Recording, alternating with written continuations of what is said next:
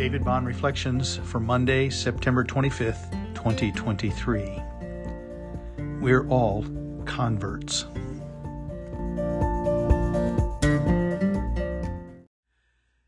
Acts 8, 1-13. Saul was one of the witnesses, and he agreed completely with the killing of Stephen. A great wave of persecution began that day, sweeping over the church in Jerusalem, and all the believers except the apostles were scattered through the regions of Judea and Samaria. Some devout men came and buried Stephen with great mourning. But Saul was going everywhere to destroy the church. He went from house to house, dragging out both men and women to throw them into prison. But the believers who were scattered preached the good news about Jesus wherever they went. Philip, for example, went to the city of Samaria and told the people there about the Messiah.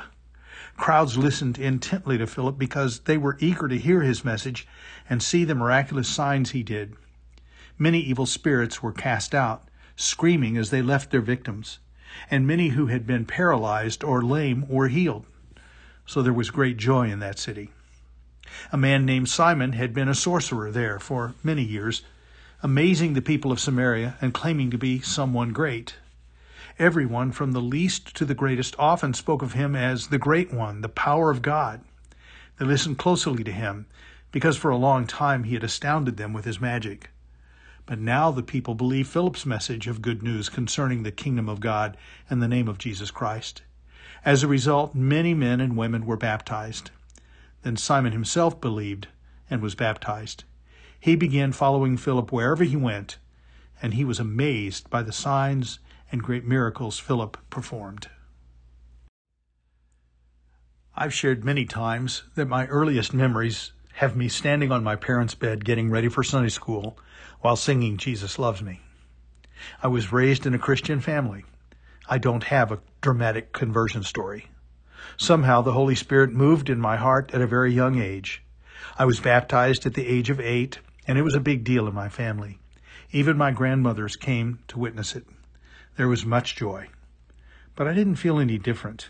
It was as though I was sealing the deal on becoming a member of the church, a Christian. I have friends who can mark the time when they became a Christian. There was a before Jesus life and an after Jesus life. They speak of great peace and joy. They remember the days, the times, the people, the words that spoke to their hearts. Dr. Dale Meyer is the former president of Concordia Seminary in St. Louis and former speaker on the Lutheran Hour radio program. He was speaking at the convention of the Lutheran Church Missouri Synod and asked the question, "How many of you are lifelong Lutherans?" More than 80% of the hands were raised. Then he said bluntly, "No, you're not. We're all converts." You may have been raised in a Christian home. You may, like me, not remember a time when you didn't believe in Jesus. You may have been baptized at the moment of your birth, but we're all born sinful. We weren't born Christian, Lutheran, Baptist, Methodist, or Catholic.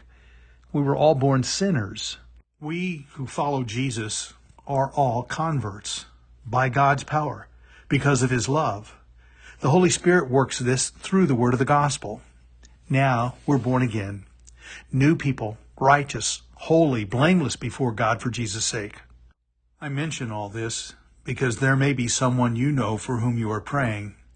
You pray that they would repent and believe in Jesus. You pray that they would come to faith. To that I say, keep praying. Look at Saul. He agreed completely to the killing of Stephen. He was no lover of Jesus. He is determined to bring Jesus' followers to jail. He will squash this nascent band of brothers and sisters in Christ, or so he thinks.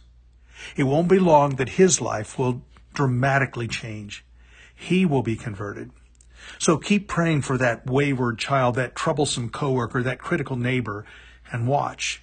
It may take a while, and things may look very bad, but God hears our prayers.